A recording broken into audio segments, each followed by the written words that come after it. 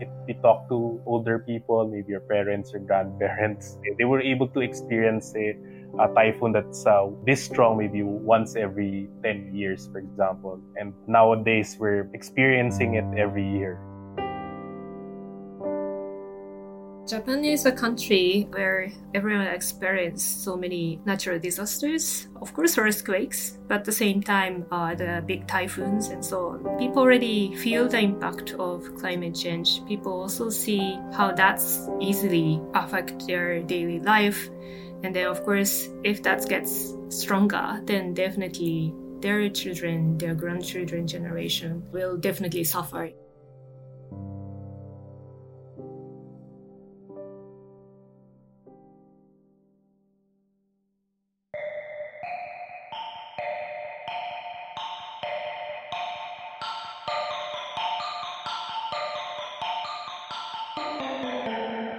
This is Season 12 of the Sustainable Asia podcast, mapping the Asia plastic crisis. I am Bonnie Au. And I'm Marcy Trent Long. Our team at Sustainable Asia partnered with the Heinrich Böll Foundation with support from Break Free from Plastic Asia Pacific to produce this series.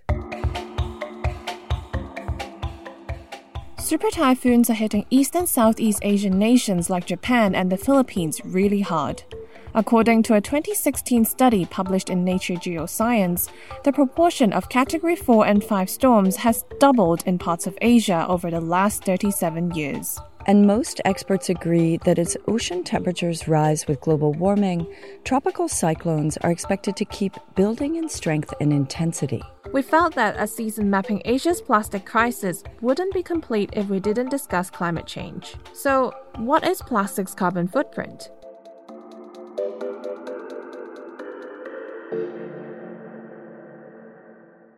We decided to build a story weaving together the voices we heard throughout this season to uncover the links between disposable plastic and climate change. And where better to start with a story about how a zero-waste village was created out of the devastation of Super Typhoon Yolanda in the Philippines.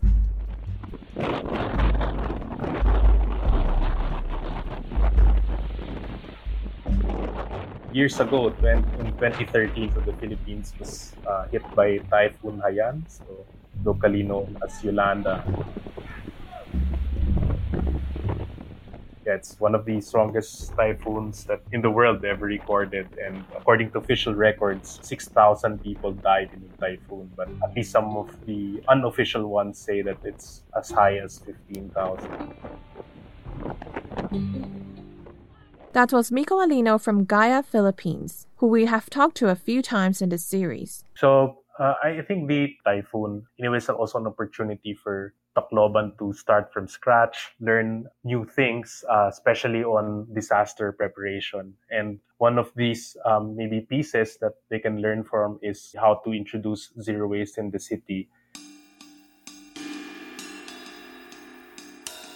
Like San Fernando, the zero-waste village that we talked about in episode 2, Tacloban City was also facing a closure order on their landfills as the Philippines sought to shut down open dumps and clean up polluting landfills. They ordered Tacloban City to close their existing dump site, and it actually became quickly congested because of the typhoon. So a few years ago, because of the typhoon, you have lots of debris where you need to dispose it somewhere, so they put it in the dump site rather, and they're expecting it to maybe last a few more years, but yeah, because of the debris then became full. The dump site, which should have been closed long ago, was completely filled with waste from the wreckage brought by the typhoon.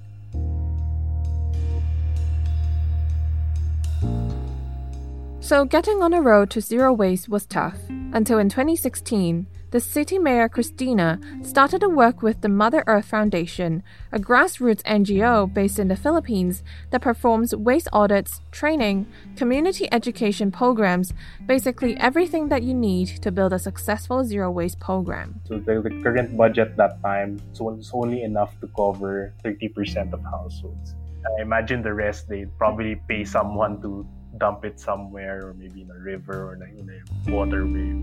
We don't have enough resources, so their resources was only enough to service 30% of their constituents. So that means 70% they have to fend on their own in terms of collection service. And I think if after working with Tacloban City for 2 years, they were able to service 100% of the households without a significant increase in their annual waste management budget. So Tacloban City recovered from the aftermath of Super Typhoon Yolanda and now has a new zero-waste approach to their waste management. And so if another challenging weather event hits, which is expected with climate change, the city is better prepared to repair and reconstruct. Tacloban also had a significant decline in household trash, which reduced the amount of waste being transported around the city.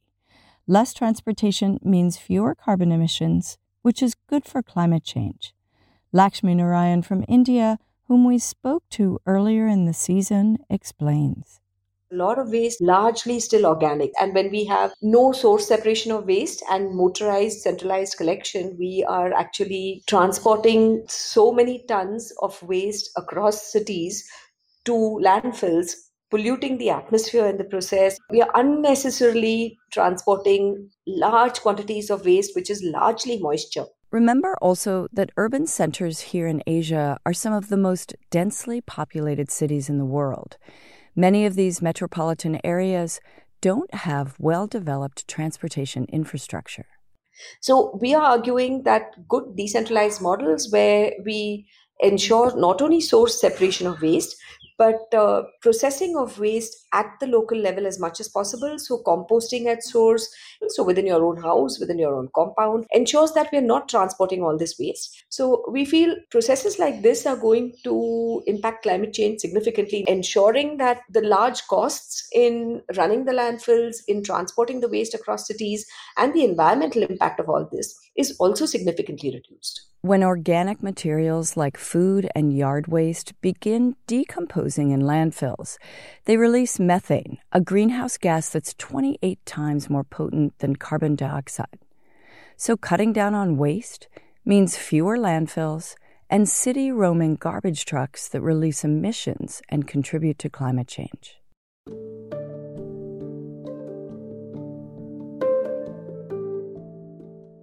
Another city that has huge logistical issues with their waste is our home of Hong Kong. And different from Pune and some of the Southeast Asian nations, Hong Kong's waste problem is a wealthy city issue. I spoke to Angus Ho, the founder of a leading NGO in the city called Greenest Action.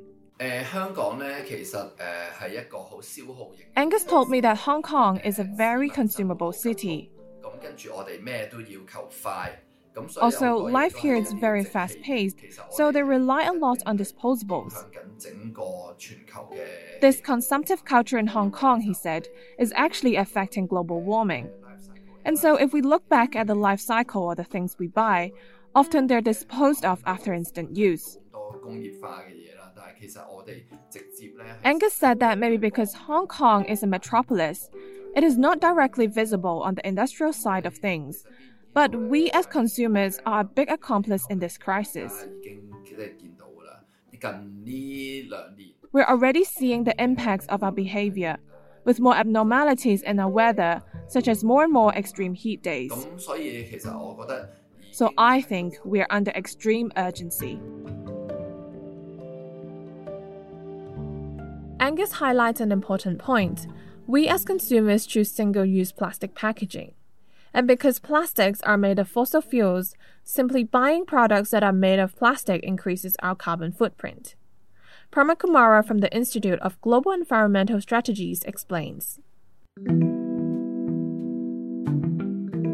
When we look at plastic, we look at in the plastic pollution for the oceans. So that is mostly significantly discussed these days. But also we found that there is a very huge connection with the plastic and the climate change.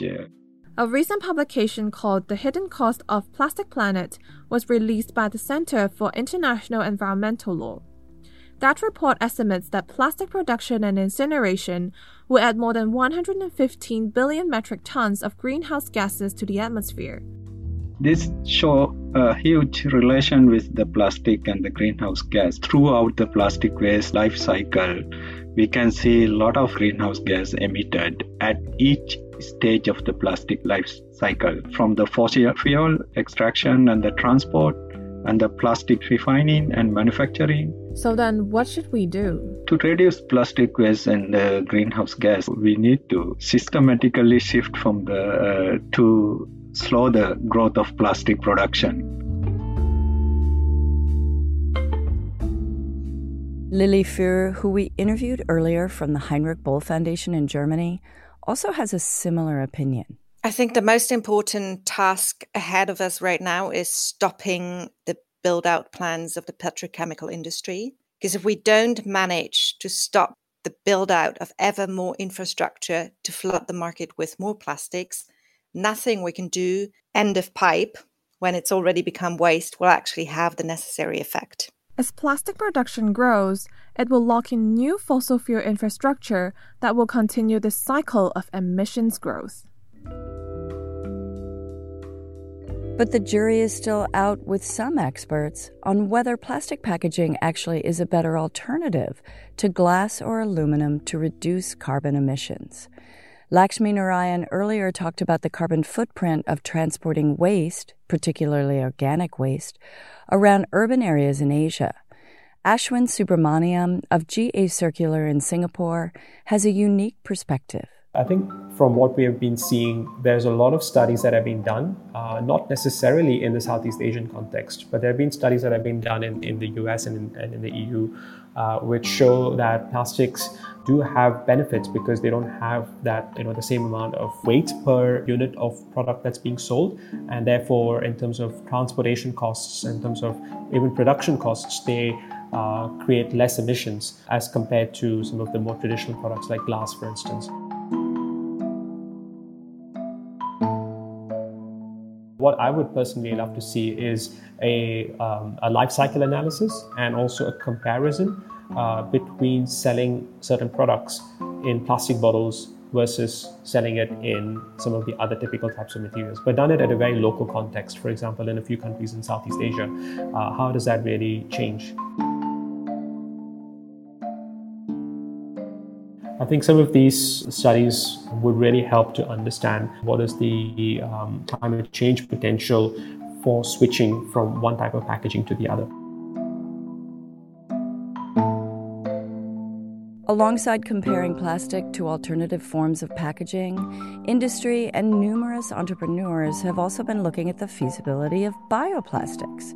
So I asked Vaughn Hernandez of Break Free from Plastic, is this an effective way to make lightweight packaging not made from fossil fuels? No. Our industry would love to see and hear bioplastics promoted as the alternative. But there's two problems associated with bioplastics. One, if they're made from what we call bio-based materials like maize or sugarcane, you can imagine large-scale farming would create new problems, right? Imagine swaths of agricultural land now being devoted to manufacturing of single-use plastics. It's crazy, right? Vaughn said the second problem is that bioplastics reinforce what he calls a throwaway mentality, which would bring us back to the climate change impacts we discussed earlier of waste transport and landfill emissions. Because people think mistakenly that because it's compostable plastic, it's biodegradable, I should be able to throw it out there in the open, right? And it will take care of itself. But the thing is, many of the so-called biodegradable plastics require a specific, specialized industrial facilities, right? They do not degrade on their own. So these are not solutions. What it does, of course, it just suspends the inevitable fate of many of these products. Eventually, they become waste, right? And worse, they break down into microplastics. Some bioplastics are designed to break down in water, for instance, so they're marketed as not posing a risk to ocean marine life. But eventually, they become microplastics that may stay in the ocean forever. But something we discovered in our research in the Plastic Atlas Asia edition is that the microplastic in the ocean actually frighteningly can influence climate change. When we asked Lilly Führer about it, she explained that We've got these tiny organisms, phytoplankton, and zooplankton functioning as part of that biological carbon pump that absorbs carbon dioxide and eventually stores it in the deep oceans for decades or millennia. And if these tiny organisms are affected through microplastics, that reduces the ability to transport the carbon to the depths of the oceans. And that's a huge risk for all of us. It turns out that some sea creatures that feed on phytoplankton and zooplankton, or algae, the waste excreted from their bodies, which contains the carbon, are dropped to the bottom of the ocean. So this process of carbon sinking actually acts as a crucial role in fighting climate change. The fact that we have huge amounts of microplastic in our oceans puts the sink functions of the oceans that they have in the climate system at risk. The biological carbon pump is a vital part of a global climate system. It's vital. It's really important for keeping our climate stable.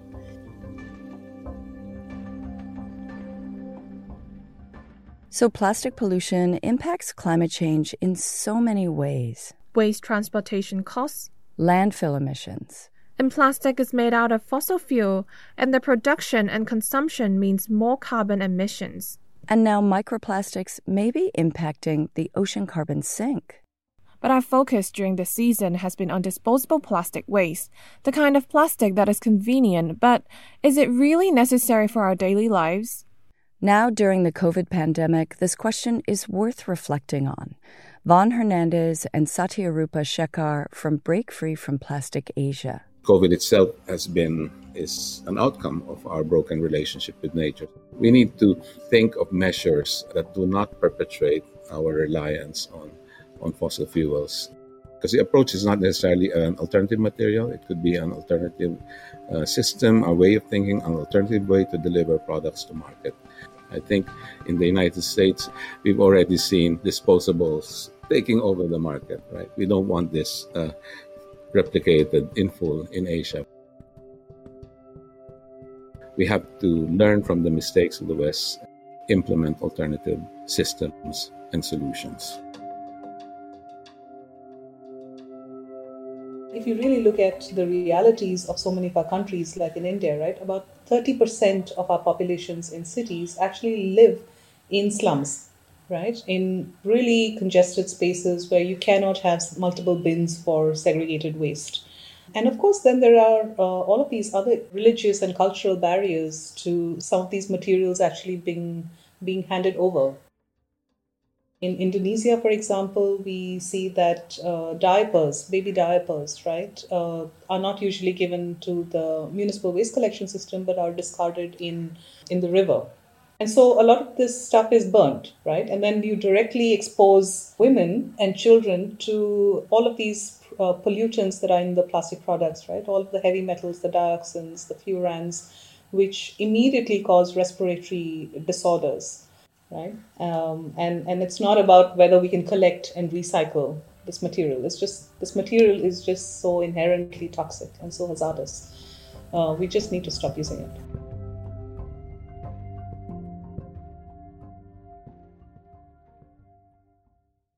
That concludes our season, Mapping Asia's Plastic Crisis. Thank you for listening, and we'll be back soon. Thank you to our partner, the Heinrich Böll Foundation, for allowing us to use the formidable research behind their new upcoming publication, Plastic Atlas Asia. Heinrich Böll Foundation is a green think tank from Germany and has more than 30 offices around the world. They produce a series of excellent publications, including Ocean Atlas and Agriculture Atlas.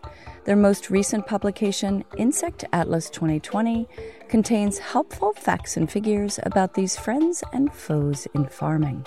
Also, thanks to the support from Break Free from Plastic Asia Pacific. Break Free from Plastic is a global movement of 11,000 organizations and individuals worldwide, including Sustainable Asia. And as you can guess from the name, they share a vision of a future that's free from plastic pollution. My name is Marcy Trent Long. Our co-host, producer, and sound engineer is Bonnie Au. Jiaxing Li is the associate producer. A big thank you to our guests Miko Alino, Akira Sakano, Lakshmi Narayan, Angus Ho, Lily Fuhr, Mr. Prima Kumara, Ashwin Subramaniam, Von Hernandez, and Satyarupa Shekhar. Alexander Mobison created the intro-outro music made from repurposed and recovered waste items.